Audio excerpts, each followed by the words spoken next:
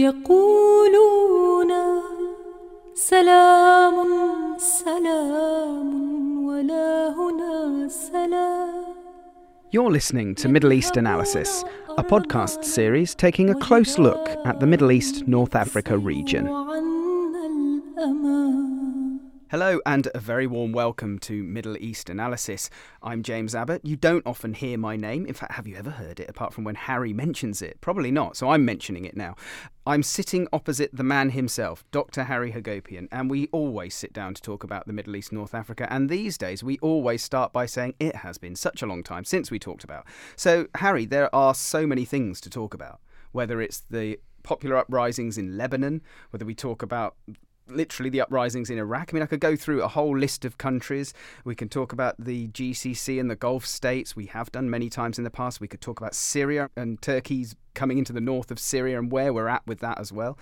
The death of al-Baghdadi, the former leader of ISIS, and the fact he's been replaced already and what that means for the region. Such a long list. First of all, I say hello. Hello, Harry. James. After all that, how are you? It's a pleasure to be sitting in front of you again and to do one of our Middle East Analysis podcasts. You're absolutely right. Now we are very undisciplined. We do it infrequently, but that's fine because we're not following the nitty-gritty developments every day of the news. This is not a news podcast. This is basically something of an overview where we sit and have a conversation or a chat about some of the things that are happening in the Middle East, North Africa, and Gulf region. And you gave some very good examples of things that have been happening over the past couple of months, 3 months maybe. And incidentally, some of our listeners might know that our last podcast was in early summer. So that's quite a few months. Shush is a good answer. But one of the things I would add to the list, because the list you gave was quite a depressing list, and certainly not an exhaustive one. And certainly not an exhaustive one, but I would also add something which I thought was quite important, and that is the election of a new president in Tunisia. Yeah. Because that, I think, was another sign of hope, at least the way I read Tunisia and North Africa. So, yes, a lot is happening, and much as it is not part of my remit and I'm not empowered or able to speak much about it, but you also know that we are recording this podcast when Germany, and you know I'm very fond of Germany and its institutions. Germany is now celebrating 30 years, the 30th anniversary of the fall of the Berlin Wall. Is it 30 years? It is 30 years. Would you believe it? The wall fell in 89, and in 1990 there was a reunification of the two Germanys. And I think that is worth mentioning just in passing, not to analyze it, because if you ask me some of your probing questions, I would fail miserably. But just to say that Germany is an important country in a lot of ways, and the fact that that wall fell and the way Germany managed to rally together, Germans from the West and the East managed to reconstruct the country as a federal entity is remarkable. And of course, a lot of that is owed to Mikhail Gorbachev, who basically was the one, in my opinion, who contributed to the demise of the Soviet Union. Gorbachev mentioned in this podcast. I didn't see that. Before we started recording, I didn't see that. But, you know, and we won't go too much into the Berlin Wall. No, please don't. Very iconic. And, of course, you just simply mentioning it, I had no idea you were going to. You see those sort of concrete panels steadily falling, and it was so dramatic and iconic, wasn't it? Oh, yes. It was very, very dramatic, and it's also the fall of the Berlin Wall itself is very iconic, very meaningful, very symbolic for me, but also the way, if you go into the old dusty documentaries that basically show that period and what happened, and you look at the East Germany then and West Germany then, two totally different Germanys that are now sort of gradually coming together. If you look at some of those documentaries and you see all those East Germans walking into West Germany, busing it to West Germany, it reminds me a little bit, in a more civilized, I suppose, Europeanized way, of all the refugees in the Middle East that are sort of running from one part of the Middle East to another part of the Middle East. it's not that far away, and it doesn't take too much imagination for people to close their eyes and pretend that those are Libyans going somewhere else, or these are Syrians running away, or these are Palestinians in one of their many refugee camps. So for me, that the fall of the Berlin Wall, and I've visited Berlin, I've seen the wall in as much as there are bits of it that are there for touristic purposes, if nothing else. And the fact that I'm a Germanophile, if that word exists in English, is important for me, because I think that Germany leads by example, and it has done to a large extent, although it also has, of course, its many flaws. Yes, and I'm not mentioning the B word. We all know what that is. No, don't. No. Extensions, is it going to be an annual thing? We're not going to talk about it. We're not going to talk about that. Let's basically say, let's park the B word and get over with the election first, and let us see what kind of dust the general election will unsettle before we start thinking, well, how does that affect Brexit post the 12th of December? What I love about you is how unpredictable you are. And I'll tell you why, because Gorbachev, number one, didn't see that coming. Fall of the Berlin Wall, although 30 years is a very notable anniversary of that. But and then you made that sort of beautiful parallel, actually, between the movement of refugees in the Middle East, North Africa, versus, what happened at that particular time in Germany. Very profound. And I was going to make a very sort of light, churlish point about when I was in Germany in I think, 89 or 90, and literally you could pass at that point. And so we were tipped off before we left the UK that you should take 5p pieces because they work in the cigarette machines in East Germany.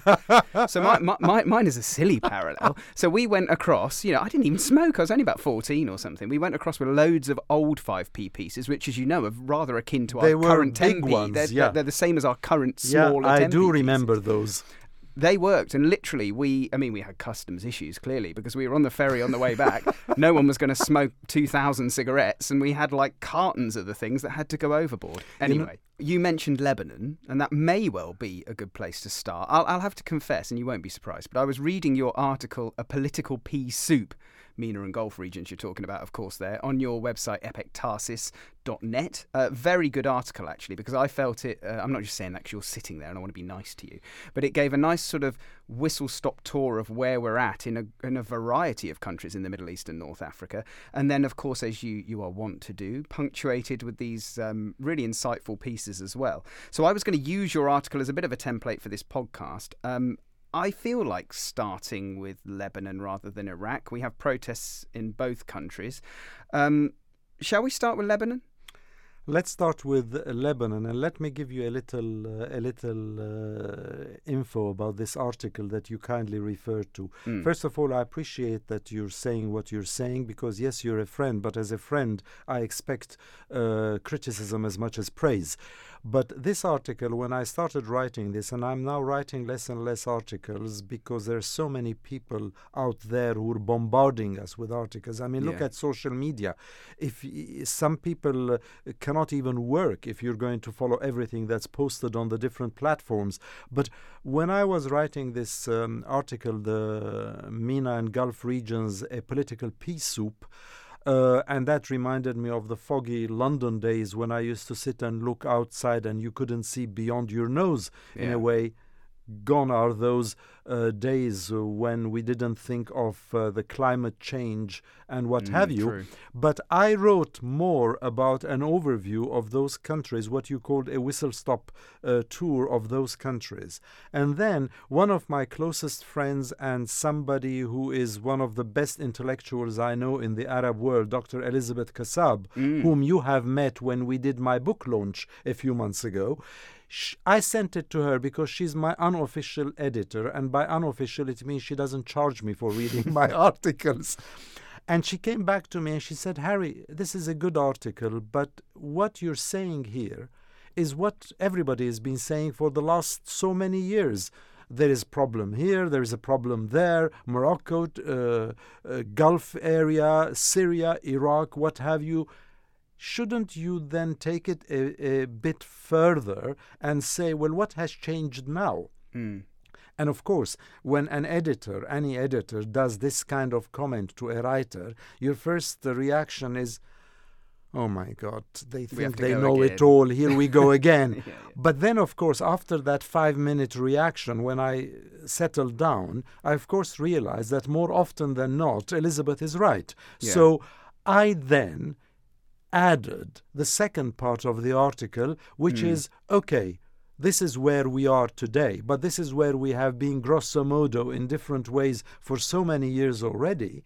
What is new, and what do the protests today show that is different from those that happened in 2010, 2011, when under different hats you and I used to talk so much about those articles and those protests. Right, you're not supposed to shake paper on air.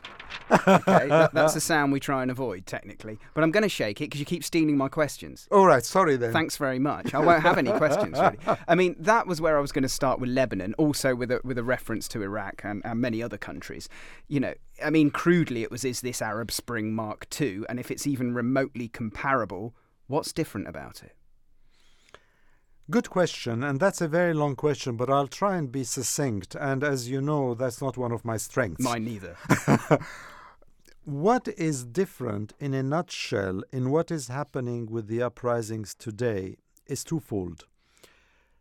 In the past, the uprisings that took place were always uprisings, in my opinion, who were still confessional, who were still sectarian.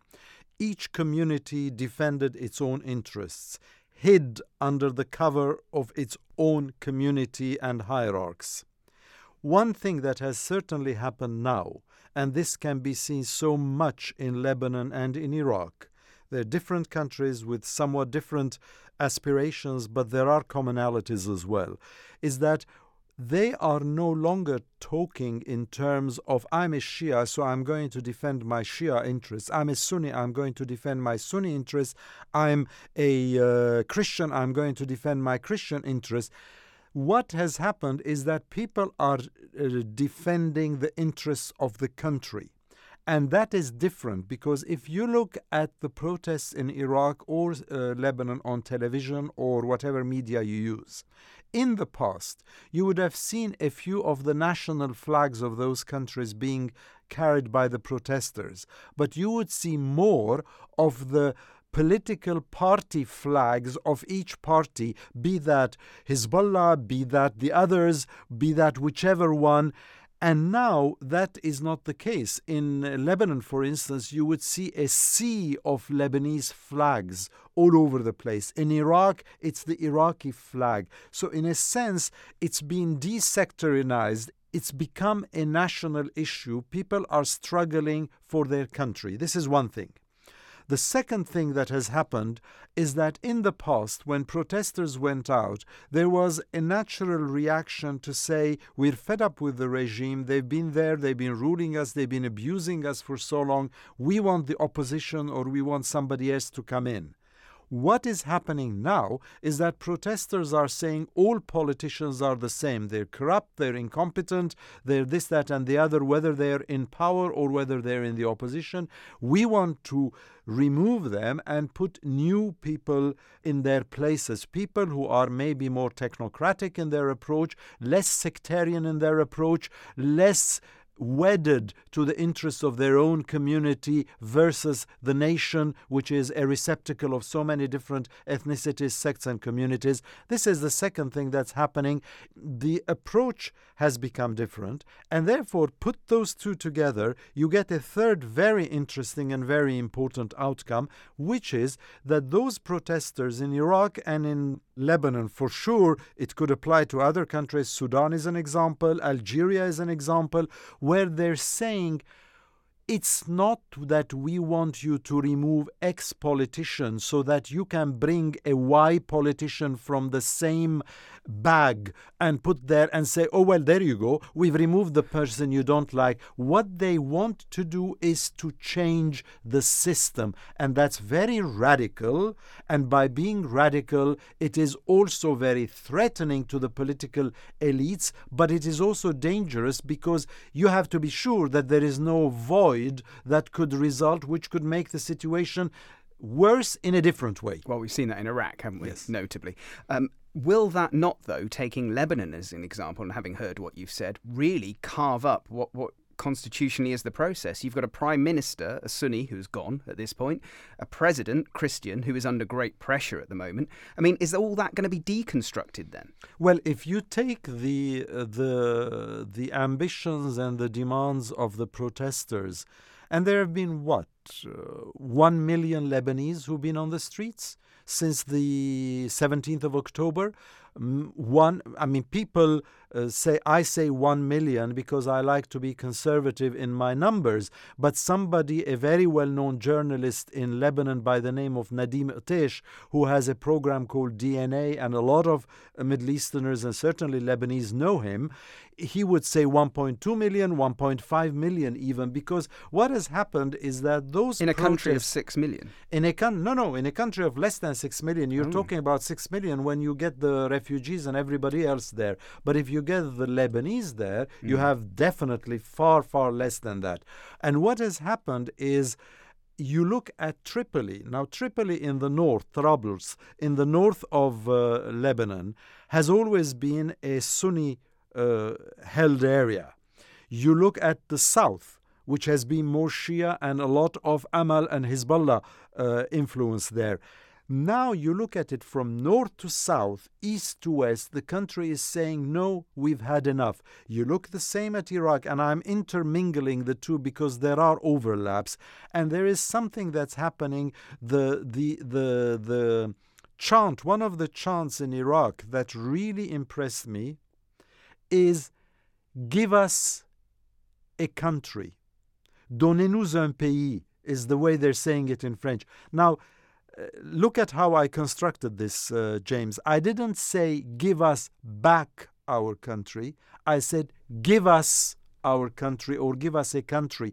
In other words, those citizens, so-called, because being a citizen means you have rights and responsibilities. We know that in the UK, we know that in Europe, we know that in other countries.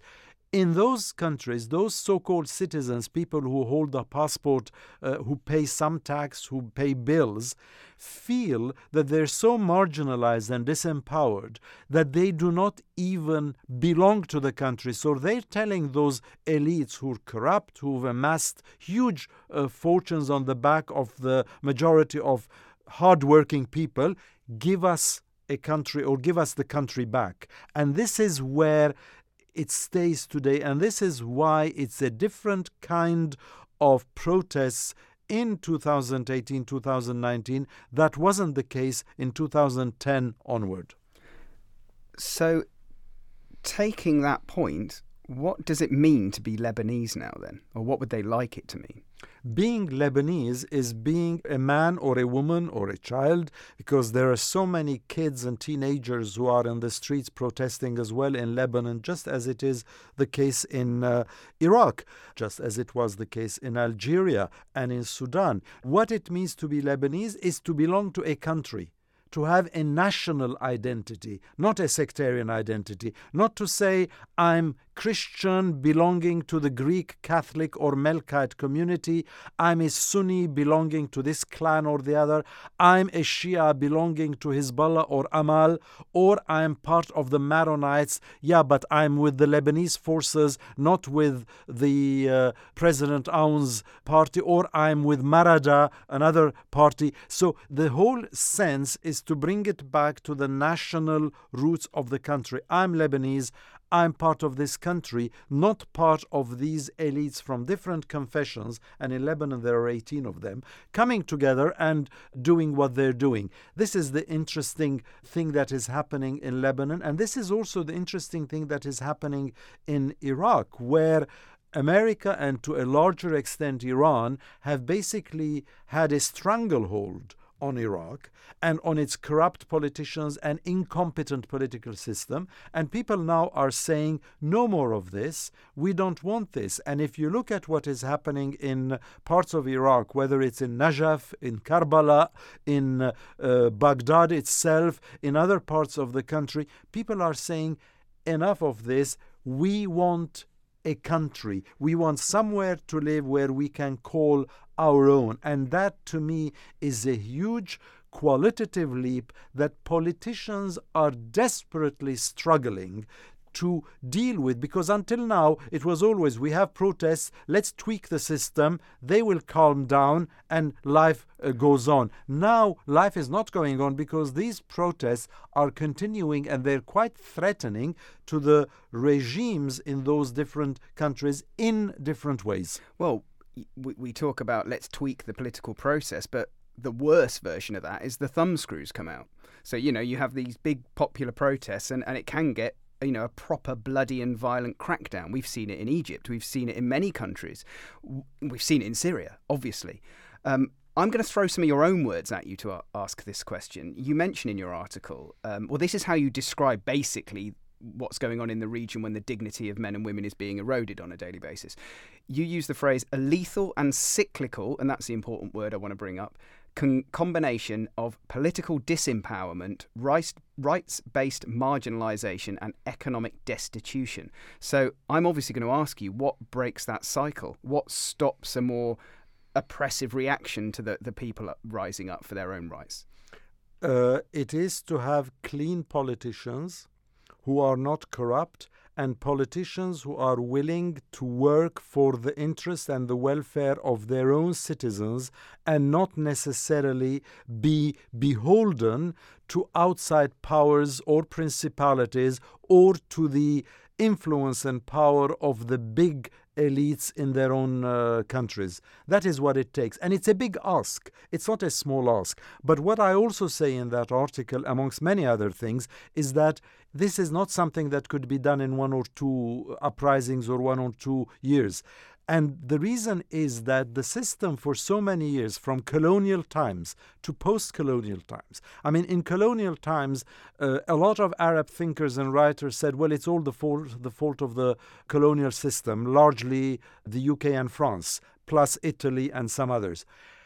The colonial system went, and then gradually, after a while, when you thought that the system was going to get better, then you suddenly had the regimes themselves coming there, grabbing power, sticking to it, and doing whatever they want for their own interest, not for that of the citizens or the people. Let's call them people. I'm not sure they really qualify as citizens of those countries.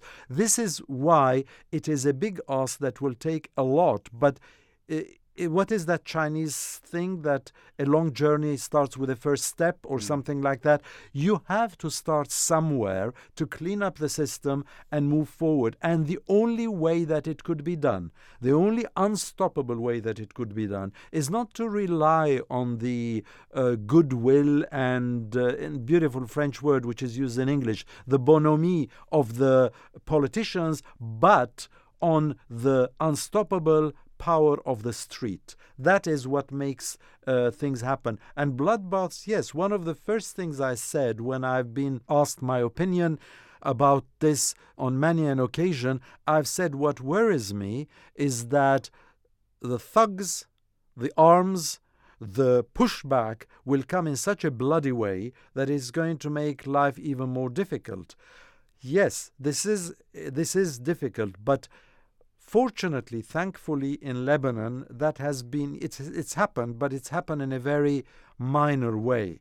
It's happened much more in Iraq, where there have been so many people who've been killed. But I've listened to podcasts in Arabic. I've listened to people talking where they say, my life doesn't matter. There is something bigger than my life that is the future of our country, the future of our own destination. And this is something that you and I, living in the cosseted realities of the West, no longer have that sense of burning fire in us to say, you know what, I'm ready to die if it's going to make a change. But that is exactly what those people now are saying in different ways. The Lebanese say it in a more, how should I put it, genial, genteel way. The Iraqis say it in a much coarser manner. But the message is the same. And if you look at the heart of Baghdad, for instance, the capital of Iraq, where a lot of these demonstrations is happening, that icon, as you call it, is Tahrir Square. Yeah. And in Tahrir Square, there's very interesting things that are happening.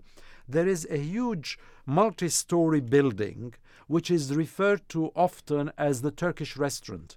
The reason it's referred to as the Turkish restaurant is because in the early 1980s, the top floor served as a Turkish restaurant.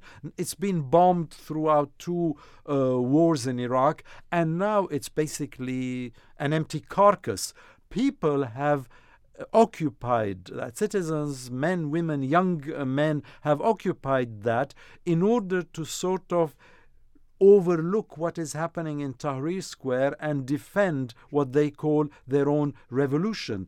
That to me is something interesting. Another thing I would tell you, just a little bit further down from there is a bridge called Al-Jumhuriyya. Al-Jumhuriyya is known as the Republic Bridge. The Republic Bridge is where people are sitting there, and it's a bridge that links Tahrir Square to the Green Zone, where you have embassies, you have government offices. People are sitting there protesting. All this, to me, is symptomatic of a kettle, a cup that has overflown.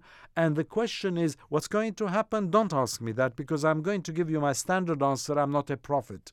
I can read the signs, but I'm not clever enough like some other people to predict where it's going to go, because as you well know, if we put our own hats back, the ones we used to use many years ago, I used to tell you that I find it unimaginable that somebody like the Syrian President Bashar al-Assad can stay in power after the way he slaughtered his country. Well, the man is now gradually becoming the supreme name. He's not the commander, because the commander is either Iranian or Russian, but he is still there, kicking and screaming to some extent. So what will happen, I don't know. But what I do know is that there is something happening that is quite noteworthy. And let me finish with this on this point, James, if I may. The number of women who are participating in those demonstrations is remarkable also. From Lebanon to Iraq to Sudan, there was an icon in the Sudanese demonstrations, a woman, I can't remember what they called her, but she was a reference in there. To Algeria, women are standing shoulder to shoulder with men in a very patriarchal, in some cases highly illiterate societies, to try and change the system. And the least we can do, as we see this happening, and as we see that those people who want to preserve their power bases, be they politicians, be they clerics, be they whatever they may be, that the least we can do is to say we empathize with you, we respect you for what you're doing, in the hope that you can make a change. But as you say, making predictions has made a fool out of even the cleverest of people, I think. Absolutely. What worries me, actually, much worries me, particularly about this region, but you mentioned the fact there needs to be change. We talked about breaking the cycle. We talked about what's different now from 2011.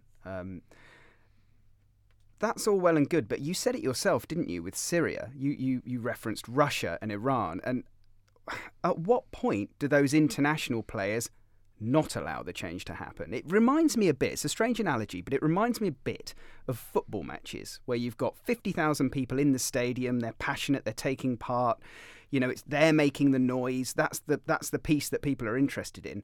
But actually the stadiums could be empty because millions upon millions are watching on TV, and it's all about the TV. So that analogy makes me think, well, you've got the people rising up in their numbers, making their voice heard, wanting better economic circumstances, wanting to have their dignity upheld as men and women. But then at what point do those big players from other countries with their foreign policies say, well, they might be your aspirations and that might be well and good on the face of it, but we're not going to allow that to happen? That's a very good question, and that's inherent to every movement that takes place anywhere in the world, certainly in the developing world, and it is true to the MENA region as well. James. But what I would say is that those protests that we're seeing are not only protests that are against the governing elites. They are also protests against the hegemony and the interference by outside powers in those countries. And what actually strikes me, and this is quite telling for me, what actually strikes me is that in Iraq, and to a lesser extent in Lebanon, there has been a pushback against Iran. The demonstrators are shouting, "We don't want any more of Iran. We don't want Iran's interference." Now, when you consider that Iraq is almost like a deposit account for Iran, certainly now with the Trump administration imposing all its sanctions, oil from Iraq, and Iraq is the 5th oil-producing country in the world. Let's not forget that. And imagine, 5th oil-producing country with corrupt politicians. Most of its citizens don't have power, electricity, water, etc., etc. I mean, how more can I describe the situation of the ordinary man and woman in the street? But Iran gets oil from Iraq. Iran gets oodles of money from Iraq to sustain it. Those Iraqis are saying, look, I mean, excuse me, what are we, the bankers of Iran, or can you use that money, that oil, that revenue, all that to help us? And in the way that they say this to Iran, because Iran has overstretched its footprint in the region a little bit too much, in my humble opinion, the same could be said of America, which sort of now is in a stage, and this is also another critical point, is in a state of disengagement from the region. It started with Obama. It didn't start with Trump. People who say that Trump turned his back on the Middle East and doesn't want to do anything with the Middle East, well, they are right. But it started with Obama.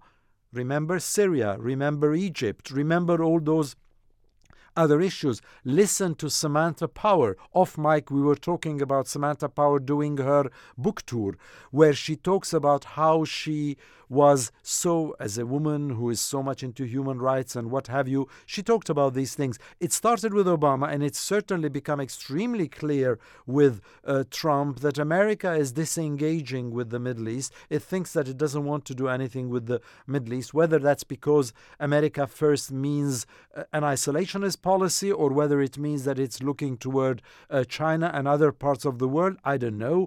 Ask clever people that question. But what I would say is that with that disengagement by America, and with the pushback against Iran, with the pushback against Saudi Arabia, with the pushback, I mean, in Lebanon, if something happens, the initial instinct of the person smoking the shisha, having a cup of Arabic coffee in a coffee shop in downtown Beirut or Tripoli or Jalidib or wherever you want, would be, so who did this? Was this under pressure from Saudi Arabia? Was this under pressure from Iran? What did the French ambassador order the president of Lebanon to do in order to meet those protests or whatever? This is, the people are not stupid.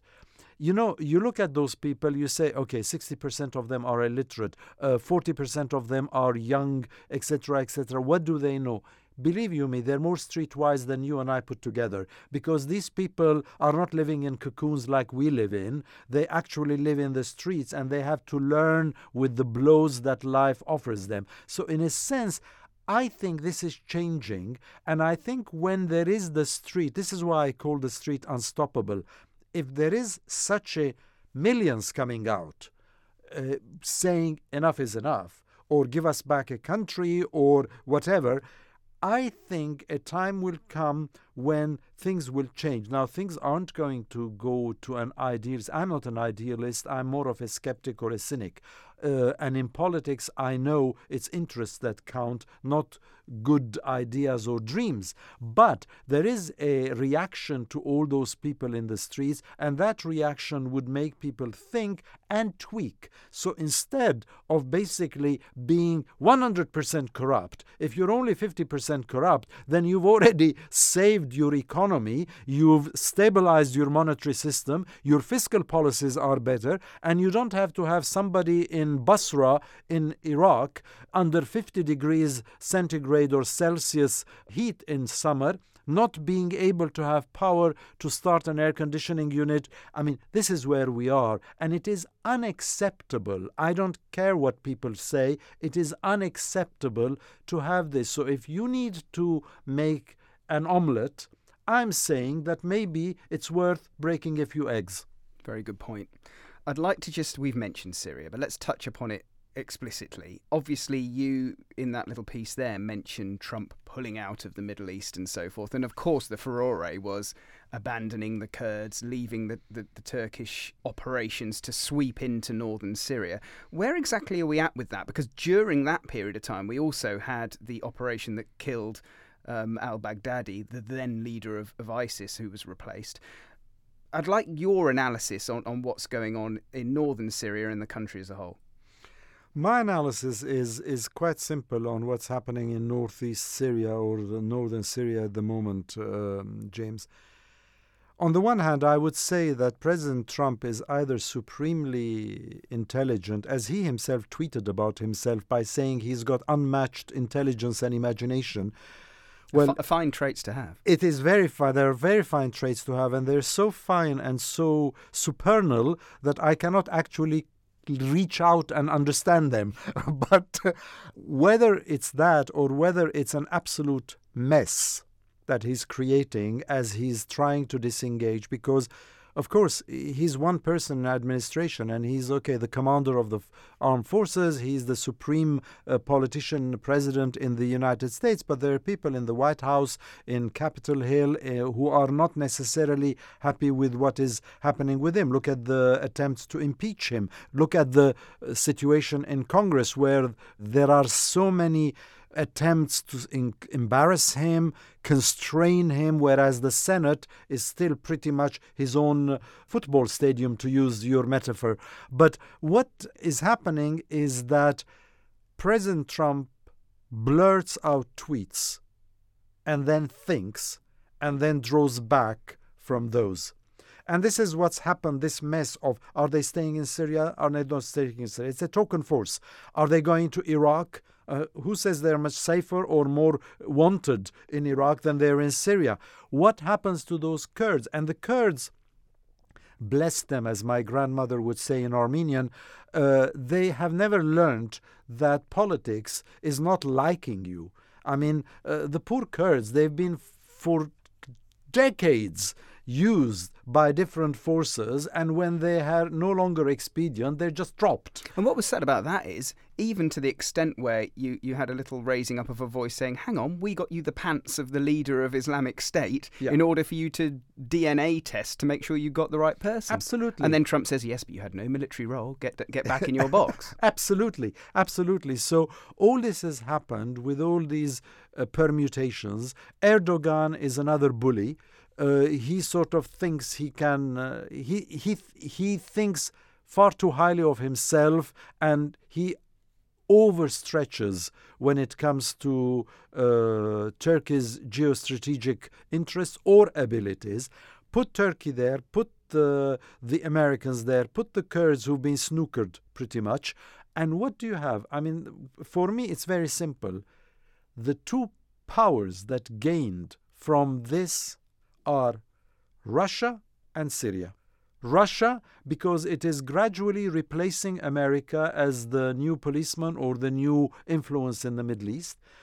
Pre-Glasnost and pre-Perestroika and pre the time when we started this podcast with the Gorbachev. Melting down of the Soviet structure, the USSR, then there was a Cold War. You knew who was your friend and who was your enemy. You knew which camp you wanted to sit in. Yeah. Now it's a mishmash of different camps. And what has happened is while Russia as a federation retreated after the collapse of the Soviet Union. Now it's coming back again, not only in Syria. In Syria, it pretty much controls Putin. Vladimir Putin does whatever he wants, and the rest, certainly the president of Syria, al-Assad, certainly do what he wants to a large extent. But look at what he's doing. The man is going to and being feted and welcomed in Saudi Arabia, the bastion of Islamist conservatism. A staunch ally of the United States is going around fanning the ambitions of Vladimir Putin. You look at what he's doing all over the place and you wonder, that's Russia. And as far as Bashar al-Assad is concerned, well, I would be enjoying myself and celebrating the fact that 4 or 5 years ago, we were talking about his demise or his arrest, or him being in front of the International Criminal Court, or him running away with his millions and living somewhere in exile like a lot of those leaders. At the moment, the man is going around pretending that he's back in control of the whole of Syria. So northeast Syria and all these shenanigans and political moves that took place offered that part of the country, which was beyond the remit of the Syrian armed forces and Russia, to Russia, and via Russia to the Syrians again. And all the others, Erdogan and all these others, just play the game as they see it fit. It's all about what is expedient today. Remember one other thing. There are roughly 3.6, 3.7 million Syrian refugees in Turkey. This costs them money to keep those people in Turkey. And the Turkish population is beginning slowly to say, okay, we've been very hospitable, which they have. We've been very kind, which they have. We've protected you and welcomed you and received you when you were running away, which they did.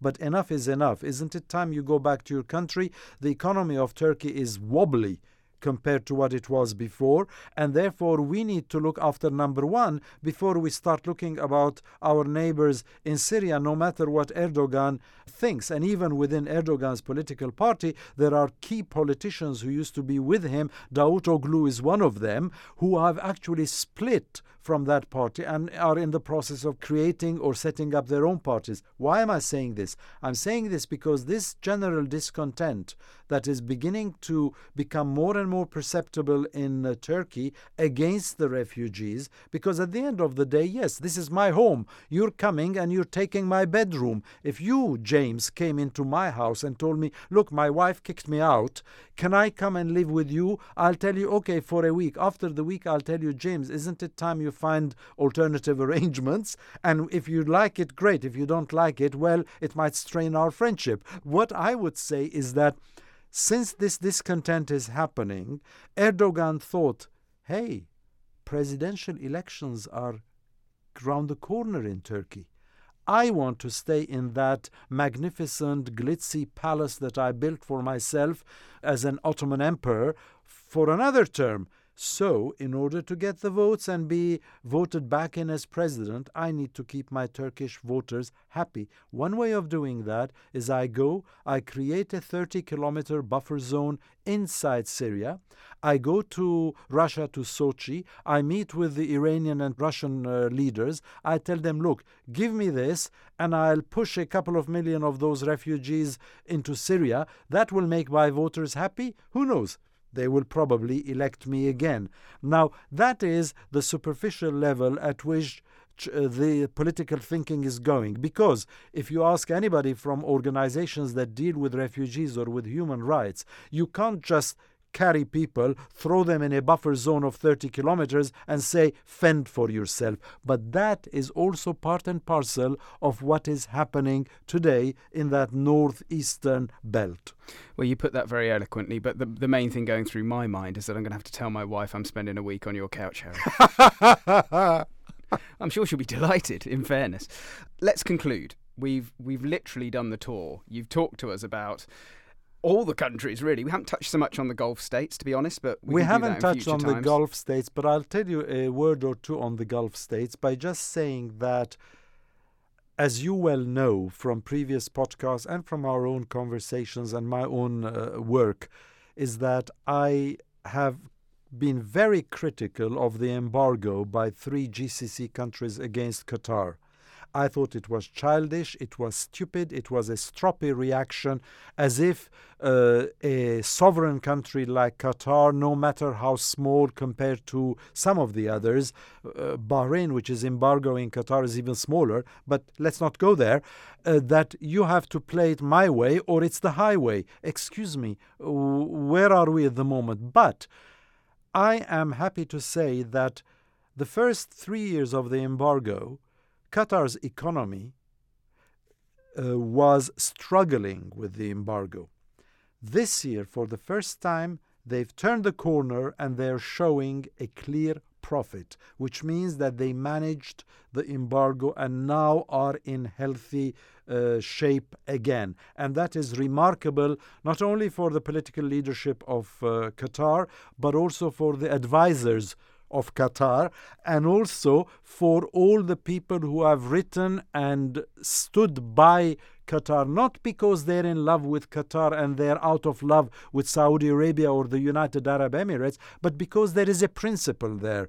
You do your thing in your own country and let others decide their own foreign policy. So at the moment, there are signs, and I'll only call them signs, even feeble signs of hope, that with Kuwaiti mediation and some foreign pressure being exercised on the GCC countries as a whole, I think that there might be a mellowing down of this embargo, and who knows, there might be a hug or two sometime in the future. It's not going to happen tomorrow, but given that we only do podcasts every few months these days, James, who knows, our next podcast might be the reunion after the separation. Well, you know, the one with the strong arm around the neck of the other, when that person manages to wriggle out, the big guy's not so keen, so I'll give you 2 months to work out my obvious question, which would be, well, you know, if obviously putting the strangled hold on hasn't worked, what will they do instead, if anything? Maybe, as you say, it's a dignified back out and maybe a little hug somewhere along the line, but it might not be. So, and that's a very good question. It's a very pertinent question, because if I push that question a bit more and I probe a little bit more what you've just said, then I would ask myself, what is systemically wrong with the embargoing countries that they failed to have another GCC member kowtow to their demands? The other thing we haven't mentioned, I could say one state solution. We could go back to Trump, etc., etc., etc. You and I have probably, over the weight of our 110 podcasts over nearly 10 years, probably spoken about the Israeli-Palestinian realities. Your book, for instance. I mean, we've covered an awful lot of ground on Israel-Palestine. I say ground, maybe we've run in circles. That could be a recurring theme for us, couldn't it?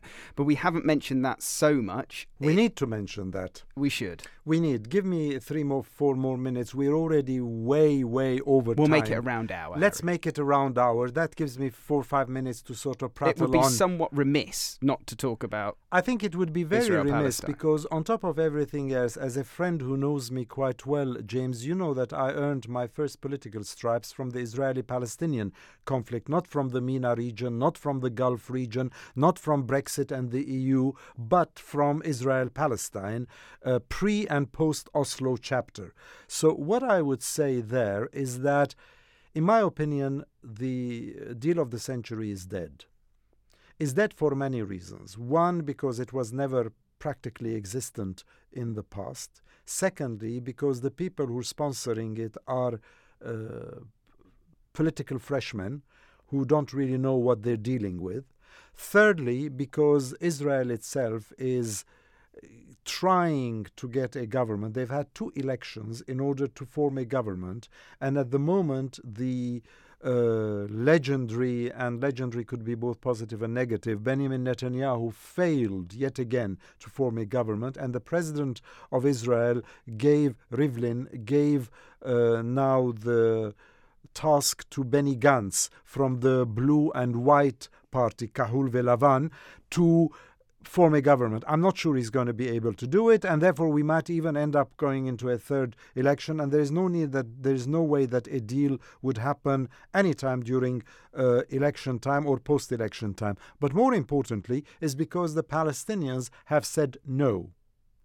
A blank no to the deal of the century because of what has happened pre the deal of the century, moving of the embassy to Jerusalem, cutting of the funds, doing all these things, recognizing Jerusalem as the capital of Israel, even the Golan Heights, etc. So Palestinians said no, and the Arab states, even those Arab states who are wavering, or if I should use a better word, treacherous enough to say we don't care about the Palestinians now, we want better relations with Israel because the big enemy is Iran, not Israel, even those countries cannot really go out and talk about forcing the Palestinians to accept the deal of the century because they just can't. The street will not allow it. It's not they don't want it. They want it.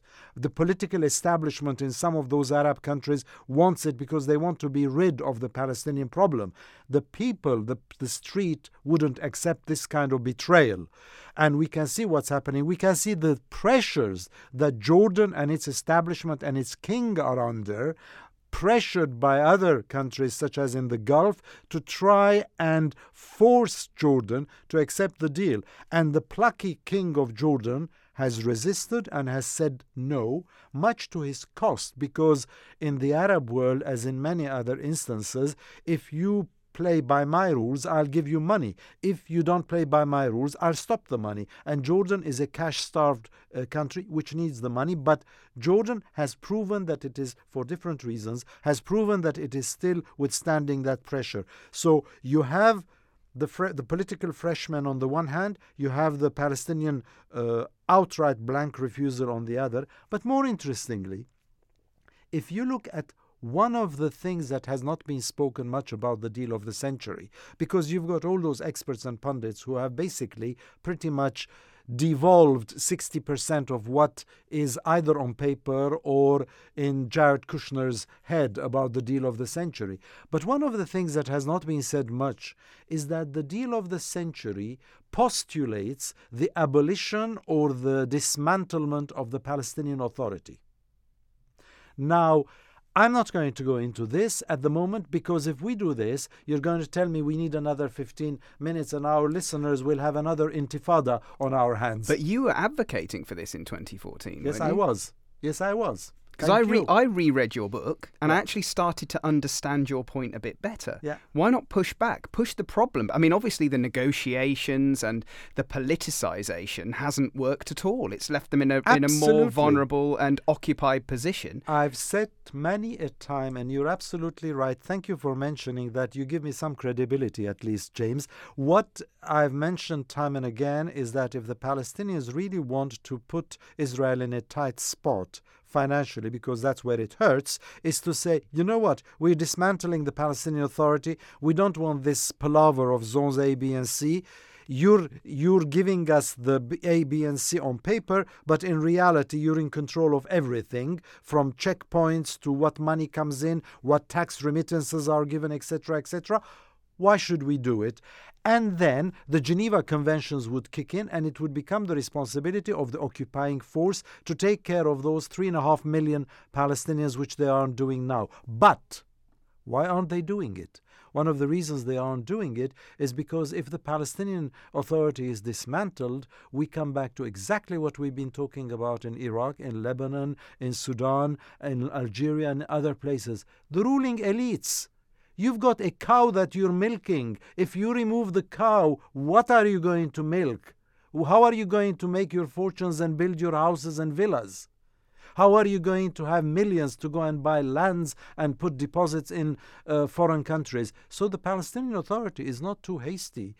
to see its own demise, and therefore that's another psychological reason why the Palestinians don't want the deal of the century to happen. Now that I've said this, I've got some more Palestinians who dislike me.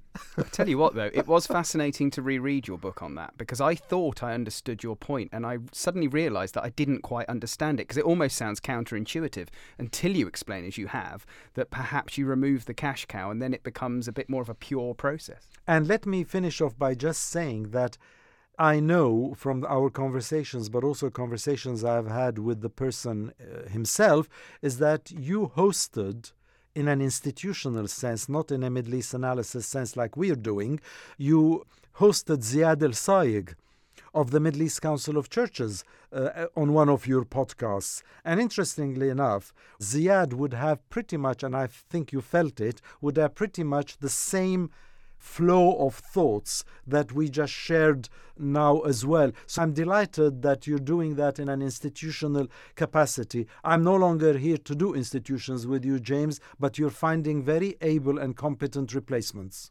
Oh, Harry. Aren't you nice to your friends and associates? Shall I take out the violin? I think it's already out. Well, dear listeners, we've put you through, as it stands, the best part of an hour. And I hope you'll indulge us. I mean, there was a lot to talk about. That much is for sure. Look, 6 months. Yeah, 6 months. And goodness me, if there is ever a region in the world where the reality changes by the minute, let alone, there's a lot of minutes in 6 months. Someone can email in and tell us how many minutes there are in 6 months, but there's a lot.